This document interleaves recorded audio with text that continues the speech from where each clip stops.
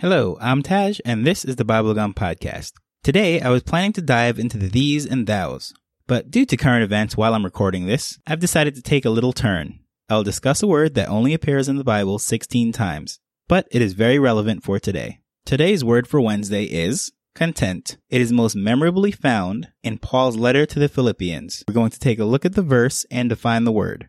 But first, I must say, I want my Bubblegum, Bubblegum, Bubblegum, Bubblegum, Bubblegum. So after going through a lot of hard times, Paul expresses the word content in Philippians 4 verse 11 when he writes, "Not that I speak in respect of want, for I have learned, in whatsoever state I am, therewith be content."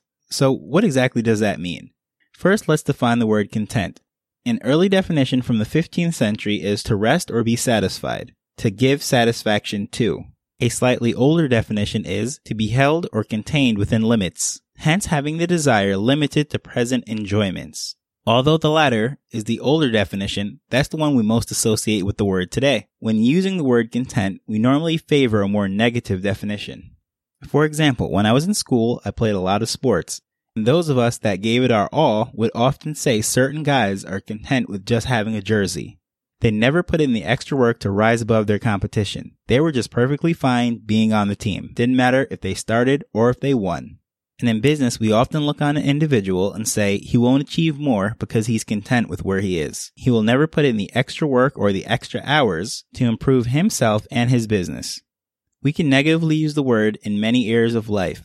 Someone might be content in their dirty house and would never lift a broom.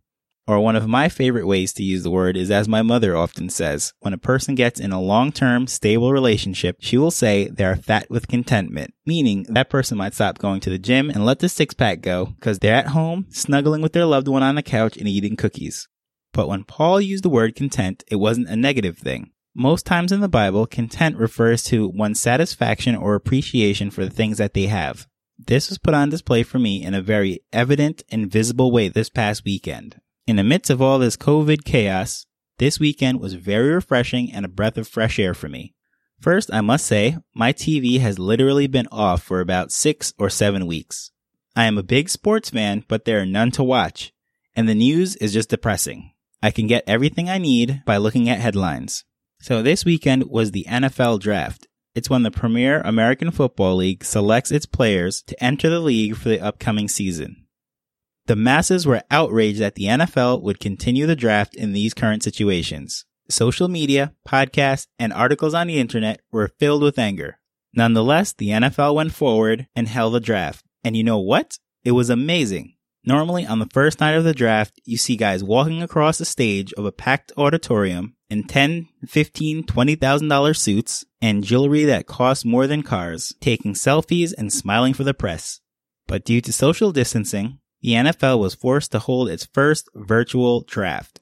The players, coaches, and executives were at home. Everything was televised remotely. All the communication was done via phone and internet. Instead of their usual large entourage, the incoming players were at home with maybe their parents and a few other family members. It was very intimate and personal. Even if you weren't a sports fan, you would appreciate it because it was a breath of fresh air. These young men were so appreciative for being drafted into the NFL that many of them bursted out into tears and hugged their family members.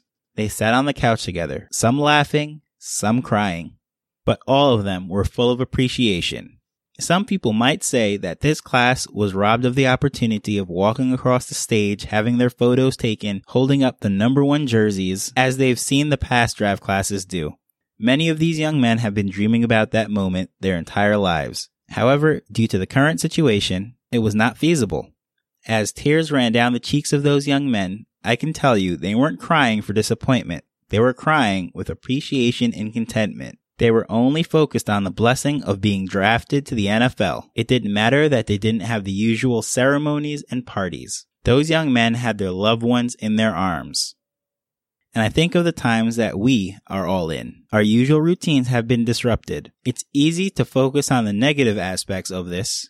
However, we have the opportunity to focus on the positive and be content in this current state. For example, there are many people that sacrifice their families for their business and success. Now that they're home together, they have the opportunity to be better parents and spouses. Of course, it is not all sunshine. These times are rough. However, with the Lord's help and grace, we can all enjoy the blessings before us that we might otherwise take for granted. And in all this, we can learn to focus on what really matters. If anyone knew hardships, it was Paul. He was blinded, beaten, imprisoned, shipwrecked, bitten by a serpent, and eventually sentenced to death.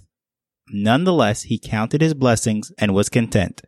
You can find additional information at BibleGum.org or on Twitter and Instagram at BibleGum Podcast. And remember, share your BibleGum with a friend. You can listen and share for free on iTunes, Spotify, Stitcher, or any podcast app. Thanks for listening. Until next time, later.